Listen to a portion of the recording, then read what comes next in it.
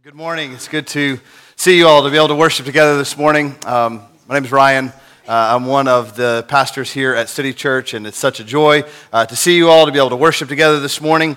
I'm so grateful that you would be here with us and that we can come together in this place. Before we dive into 2 Timothy, I do want to say two things. First is, if I haven't had a chance to meet you before, some of you may know this. If you're a guest this morning, you wouldn't pick up on this, but I was gone for about 8 weeks on a sabbatical, which I'm so thankful to our church family for blessing me with that time away. And I'm going to reference some of that. And this series that we've been walking through over the last 3 weeks is, in some ways, some of the reflections, but also just as I spent time with the Lord, really how He ministered to me. And I felt so, as He ministered to me, it would be encouraging to you also.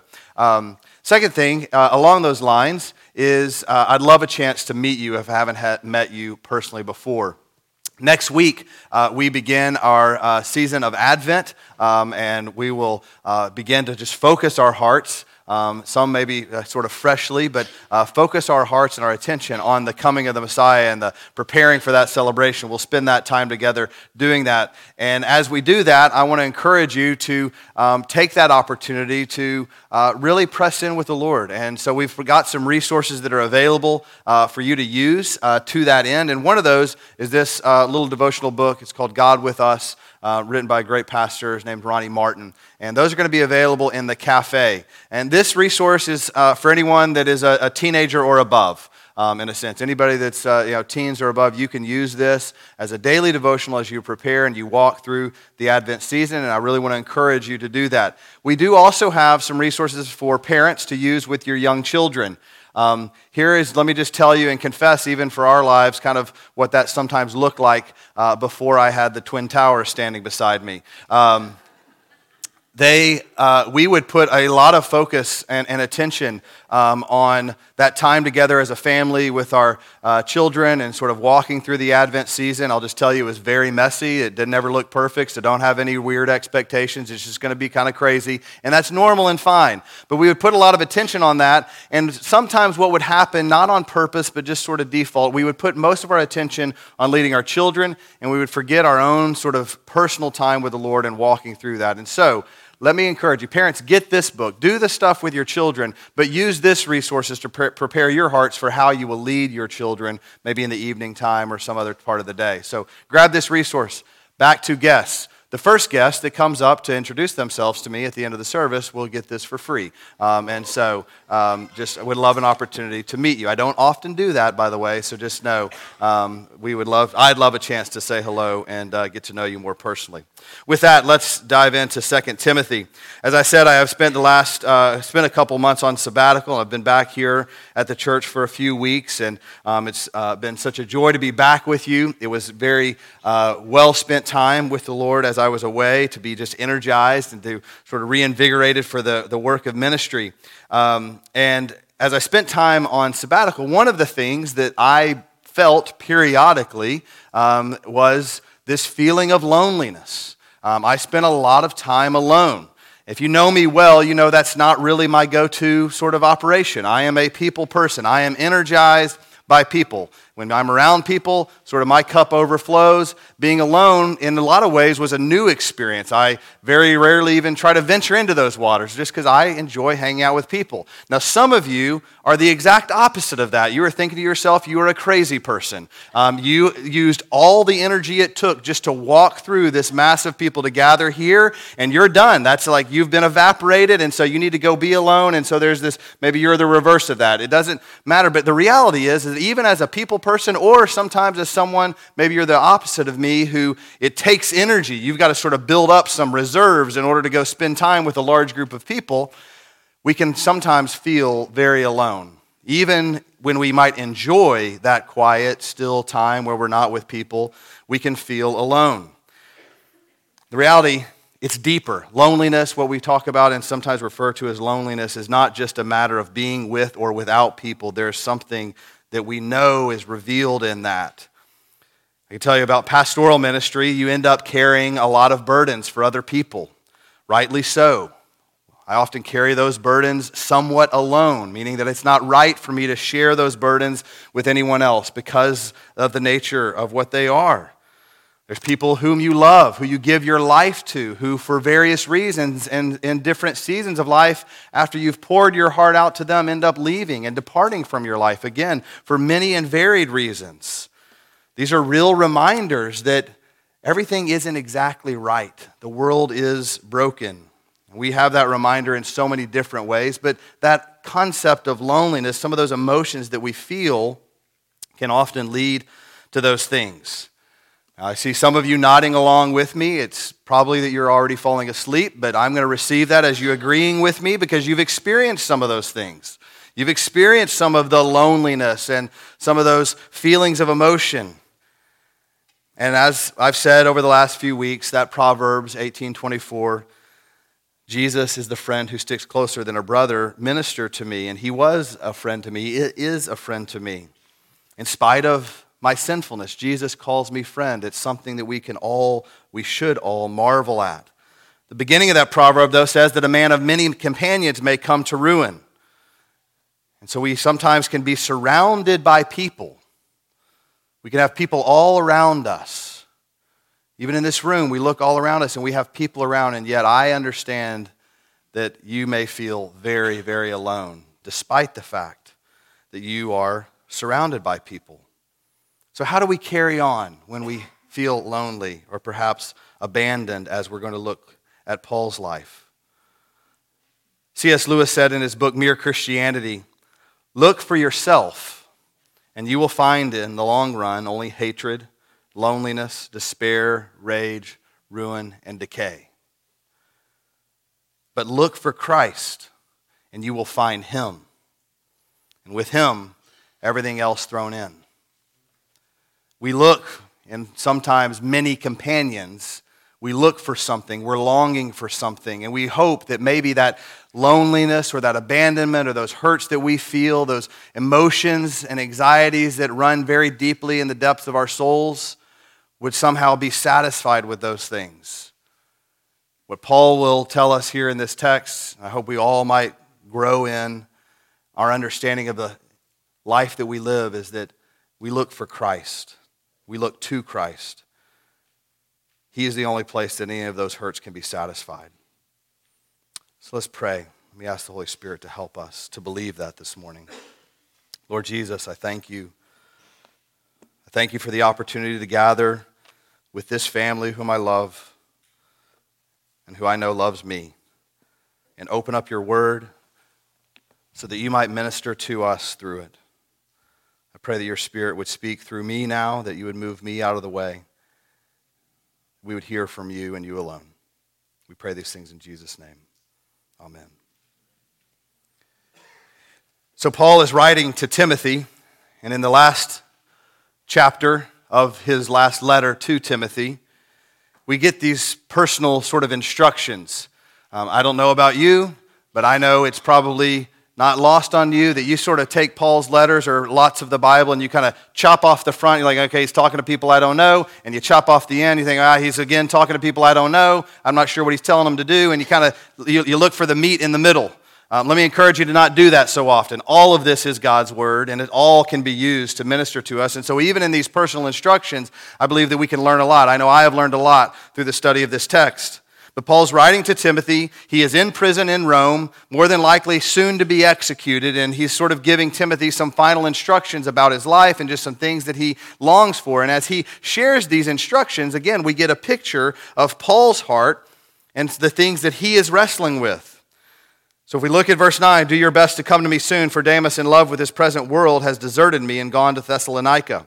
I could do an entire sermon on verse 10, "In love with this present world has deserted me." I'm not going to really spend a lot of time focusing on this, but we can see that this one character, which is more than likely probably a representative, there's probably many people, as we're going to look a little bit later, in Paul's life who found themselves infatuated with the other things of the world, and when it came time, kind of when the chickens came home to roost, they're not real interested in what Paul's dealing with. They're not real interested in the things of the Lord. They're interested in saving their own lives.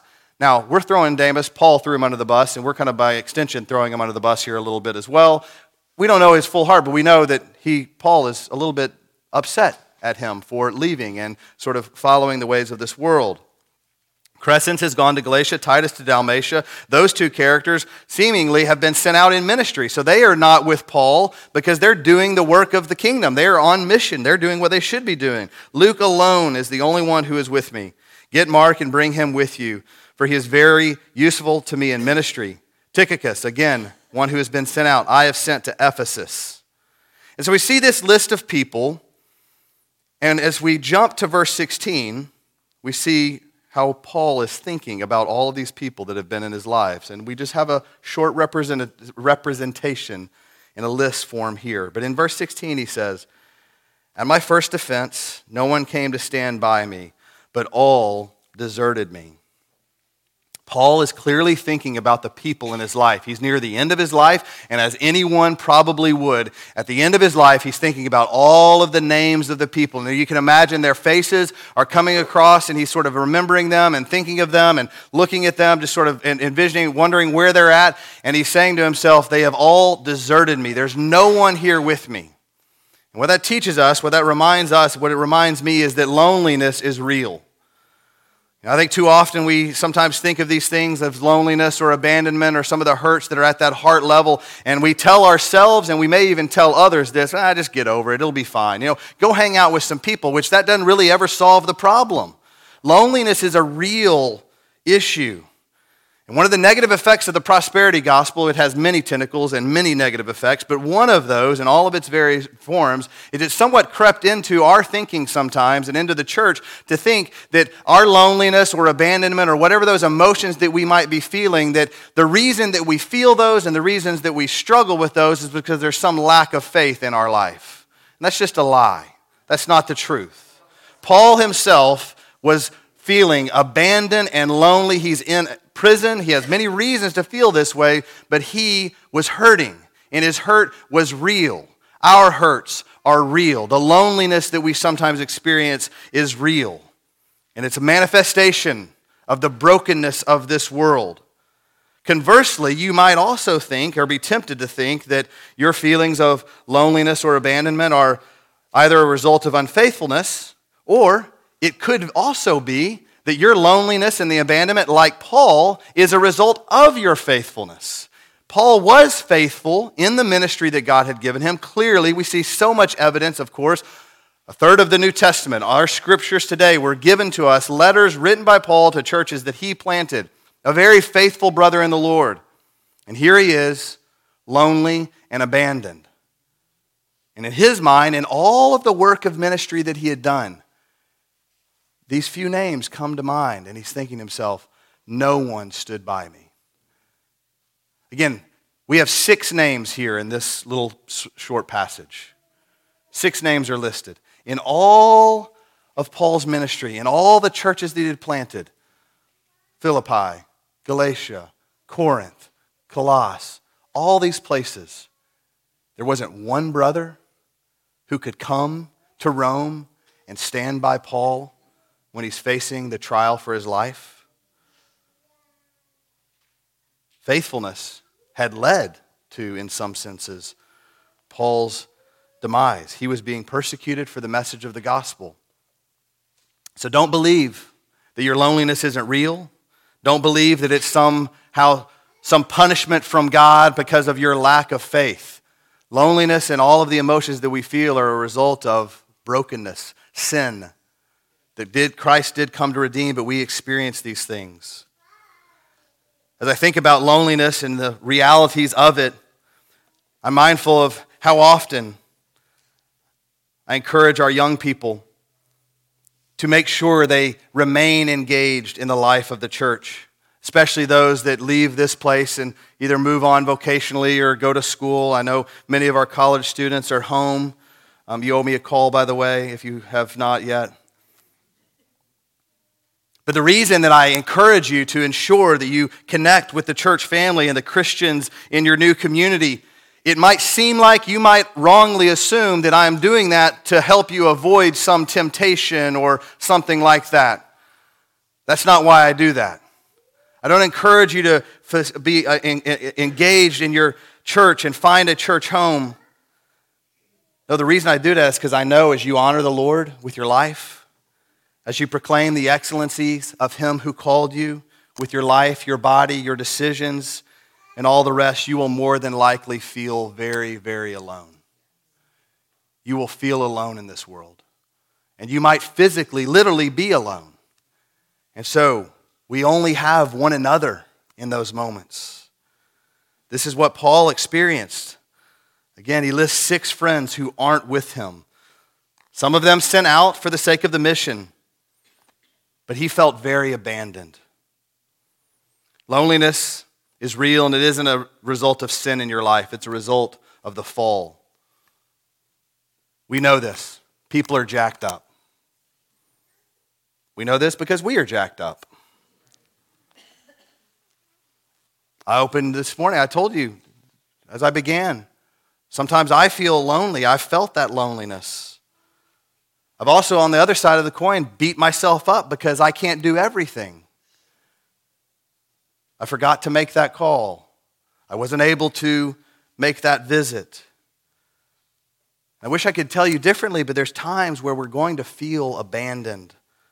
Even in this amazing church with Christ-like people who love us well, who care and are faithful, we're going to feel alone. Some of us are going to be sent away for the mission. We're planting a church next fall. The Bridge Church will launch out, and we're going to say goodbye to some people that we're going to miss, that I love dearly. And when I think of that time, of that sending out, I can just tell you, I'm excited about it, but there is trepidation because these are people whom I love, whom I care for, that I know our regular routine of seeing and being with one another is going to just be changed. No matter what happens, there's just going to be a change there. And so I'm going to miss them, and there's probably going to be some times where I feel lonely, and I'm going to think, man, I wish I could hang out with him. It's messy. Some will just leave because whatever. Fill in the blank. Here's what I want to tell you. It happened to Jesus. It happened to Paul. Happened to every single one of the disciples. Happened to the reformers of the church fathers. It's happened to me. It's happened to you. Loneliness is real.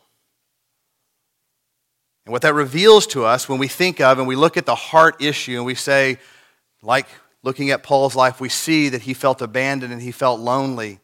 What that tells us is that friendship is needed. We need friendship with one another. Our loneliness, our despair tells us of our great need of friendship. Look at, again, what does Paul ask for? The first thing he says as he's closing this letter up is, do your best to come to me soon. Timothy, his young brother in the Lord that he often talked about with such love and affection, he missed him. He talks about Luke being with him, and there's this need for friendship. And our loneliness is a reminder. It's a reminder of our need for a Savior who will never leave or forsake us, who will stay with us even in the valley of the shadow of death. This is, as we think of this, we begin focusing on our need for Jesus. By the way, this is what the Advent season is all about. We're focusing our hearts and our minds on our need for the Messiah. We do that as we look forward and celebrating his first coming, but for those of us, because we sit on this side of his resurrection, it calls to mind our heart and our longing, our desire for his second coming, for him to come again. And he will come again, but we long for that because we desire friendship. And Jesus is the friend who sticks closer than a brother. Just as we think to ourselves, our loneliness sometimes might be maybe a weakness or some sin issue, we can wrongly be tempted to think that our need for friendship, again, is something that makes us weak. That's not true. Again, Paul, the Jew of Jews, the Roman citizen, the one who had a closeness with Jesus that allowed him, by his Spirit, to write much of our Bibles and all of his wisdom, Paul even needed friends. Paul needed those brothers, and he longed for their companionship and their encouragement. What a blessing that we have one another as a church. We can lean on one another. We can encourage one another. We can strengthen one another. We can be those physical manifestations of Christ filled with the Spirit. We can love one another as Christ has loved us. That's why Jesus gave us his church. It's a gift to us. Too often we think of it as a commodity. We think of it as maybe perhaps something that we need to do in some sort of, again, prosperity gospel. If I do this, then God might bless or something like that. And none of those are the truth. We need one another. We were given to one another in our salvation. This is why Jesus established the church. It's also why we do fight clubs here. If you don't know what that means, that's for time when you come down and visit me and I give you a free book. But it's essentially small groups of believers, brothers and sisters, gathering together, 3 or 4 together at a time, focused on God's word and encouraging one another and building relationship and sharing their hearts with redemptive vulnerability, as I talked about last week. Sharing their lives and applying the gospel to it. Loneliness is real, and friendship is greatly needed. That friendship that we have, I hope, would always point us, as Paul longs for it to do in his life, that Jesus meets us through his word. We meet with Jesus through it. Look again at verse 13. Paul asks Timothy to bring him. First he says, you come to me, but then when you do come, in verse 13, bring the cloak that I left with Carpus at Troas, and also the books, and above all, the parchments. Paul asks for 3 things for Timothy to bring him. A cloak. I love just the practical sense of that, by the way. Paul is just cold. He's in a cave, like more than likely a below-ground prison with little sunlight, damp. He's cold. And he wants his coat. And so he asks Timothy to bring him the cloak, and then the books and the parchments. And we don't know exactly what those meant. That some believe that maybe there's some legal documents that would have maybe proven his Roman citizenship, would have helped him in his legal arguments. But we know that there's more than likely that Paul had possession of some of the scriptures. And he longed to meet with Jesus through his word. So ladies, by the way, when you get out your heated blankets this week and you grab your Bibles, it's just biblical. It's a very biblical endeavor. If someone mocks you, just tell them you're like Paul. Bring me the blanket and the books. Well, we can know, while we don't know exactly what Paul would receive in those books and parchments, we can know that Paul, in his loneliness, was holding on to the word and his ministry of the word. Paul was desperate for the word of God. He wanted to continue his ministry. Paul's ministry was a writing ministry. He went and planted churches, and then he wrote letters to those churches, and those were preserved for us in the holy word of God so that we might know God through him and through his ministry. And Paul wanted to continue in those things. He would be strengthened by his focus on the word, and Jesus would minister to him through the word. You know, when Paul was abandoned, he testifies that Jesus strengthened him. Look, again at verse 16, and he talks about no one coming to stand by him. He then says, but the Lord, verse 17, the Lord stood by me and strengthened me, so that through me the message might be fully proclaimed and all the Gentiles might hear it. Paul's abandoned. He's lonely. He's longing for his friend. And he's desperate for the word of God. And it's the word of God that strengthened Paul. I want you to just notice this. The tone of Paul's language in verse 17. But the Lord stood by me and strengthened me so that through me the message might be fully proclaimed. When we think of being lonely, being abandoned, if I were to do a word association game, if I said lonely, you would not respond to that with strength. You would not respond to that with boldness. You would not respond to that with proclamation. Words would come to our minds when we think of lonely, at least when I do this, loneliness, abandonment. I think of timidity. I think of sort of shrink. I think of just sort of hurting and grief and some of the pain that comes with that. But Paul, in his loneliness, in the fact where he said clearly he was abandoned and no one stood by him, yet he says the Lord moved and worked and was proclaimed, and the Gentiles heard the message, even that. The Lord strengthened me. He was able to stand tall in the midst of the pain that he was enduring. In that pain, he was able to proclaim the message of the gospel, even so Gentiles might hear. As I talked about last week, this is the power of that redemptive vulnerability. I share my life with you, the hurts and the pains, but I do so from a position of understanding how the gospel has cleansed me, has helped me, has strengthened me, so that I might proclaim the excellencies of Jesus.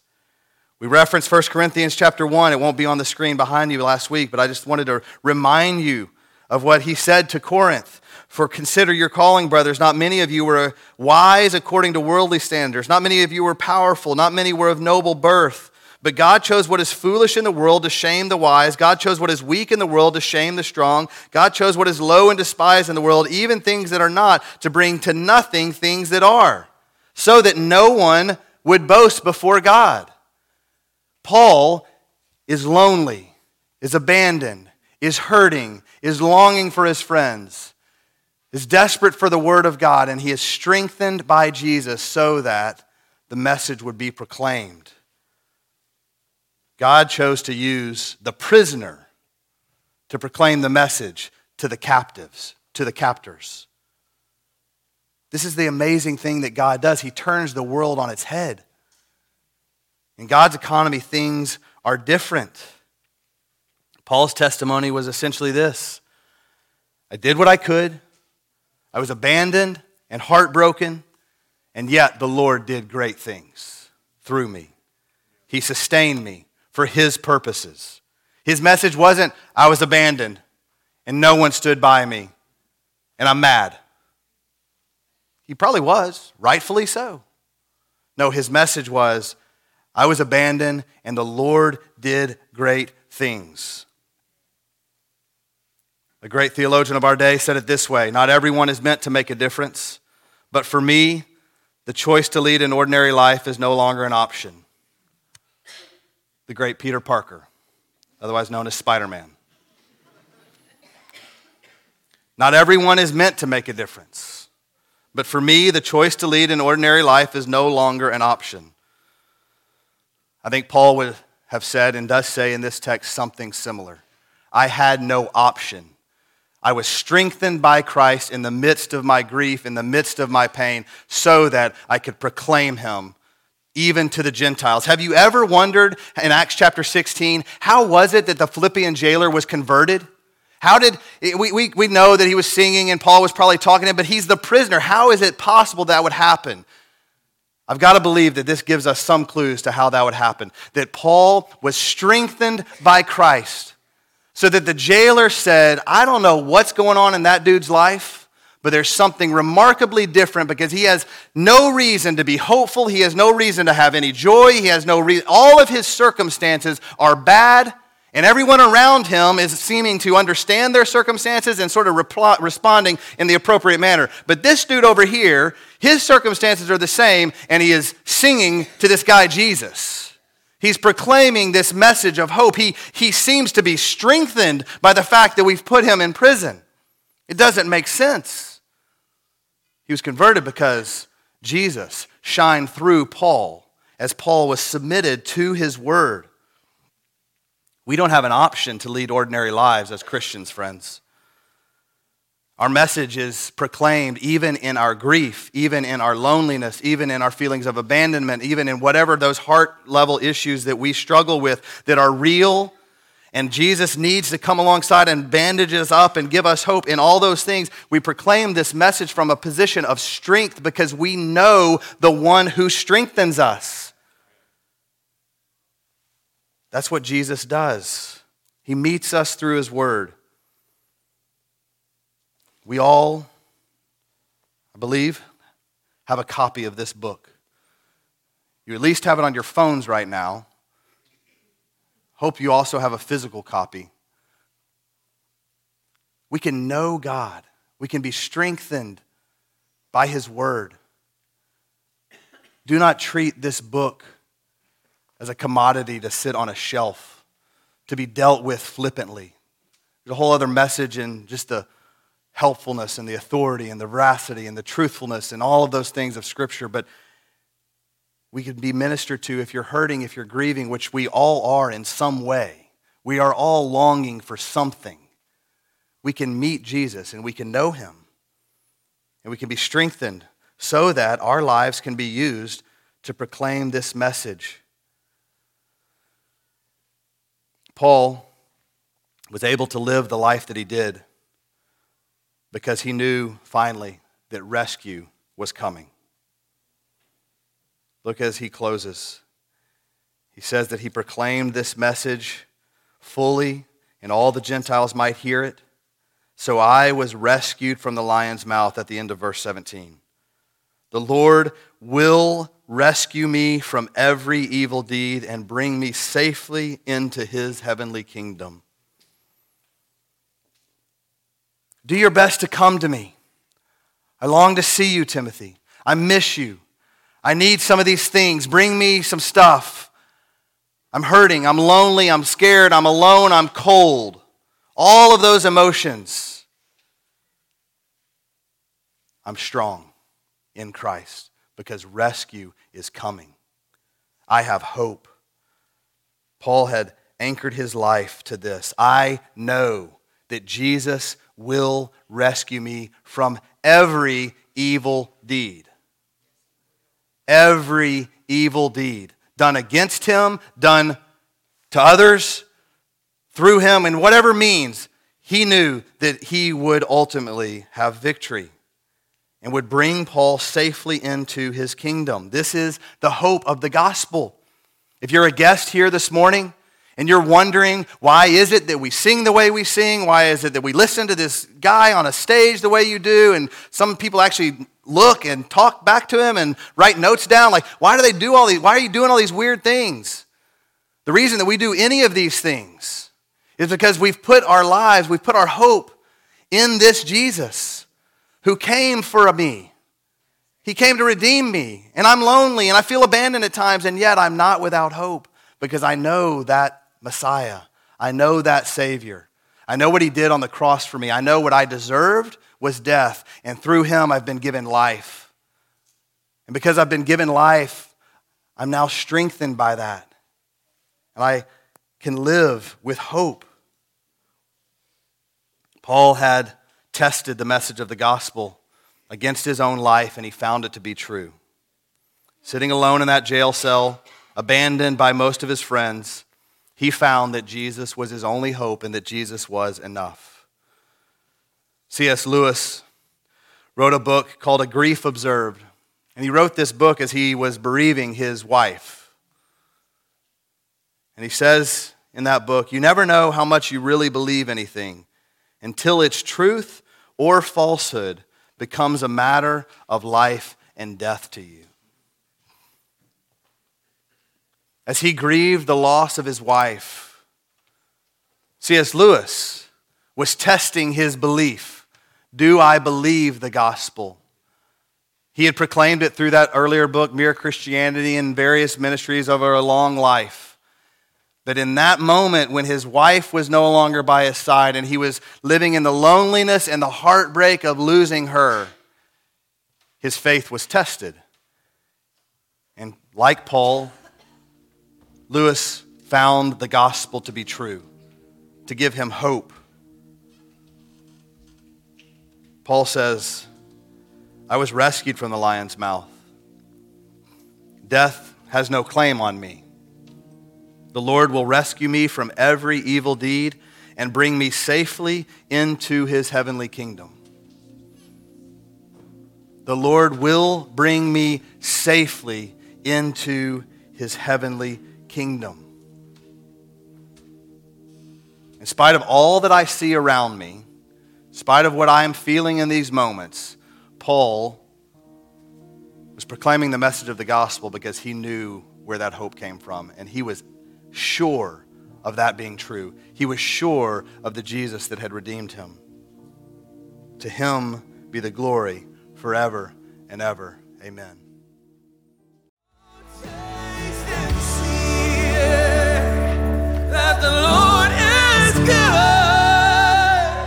Thanks for listening to the preaching of God's Word at City Church Melissa. We meet Sunday mornings at 9 and 10:45 a.m. at 2300 Vineyard Hill Lane, and we hope to see you there soon. City Church Melissa, for the glory of God and the good of the city.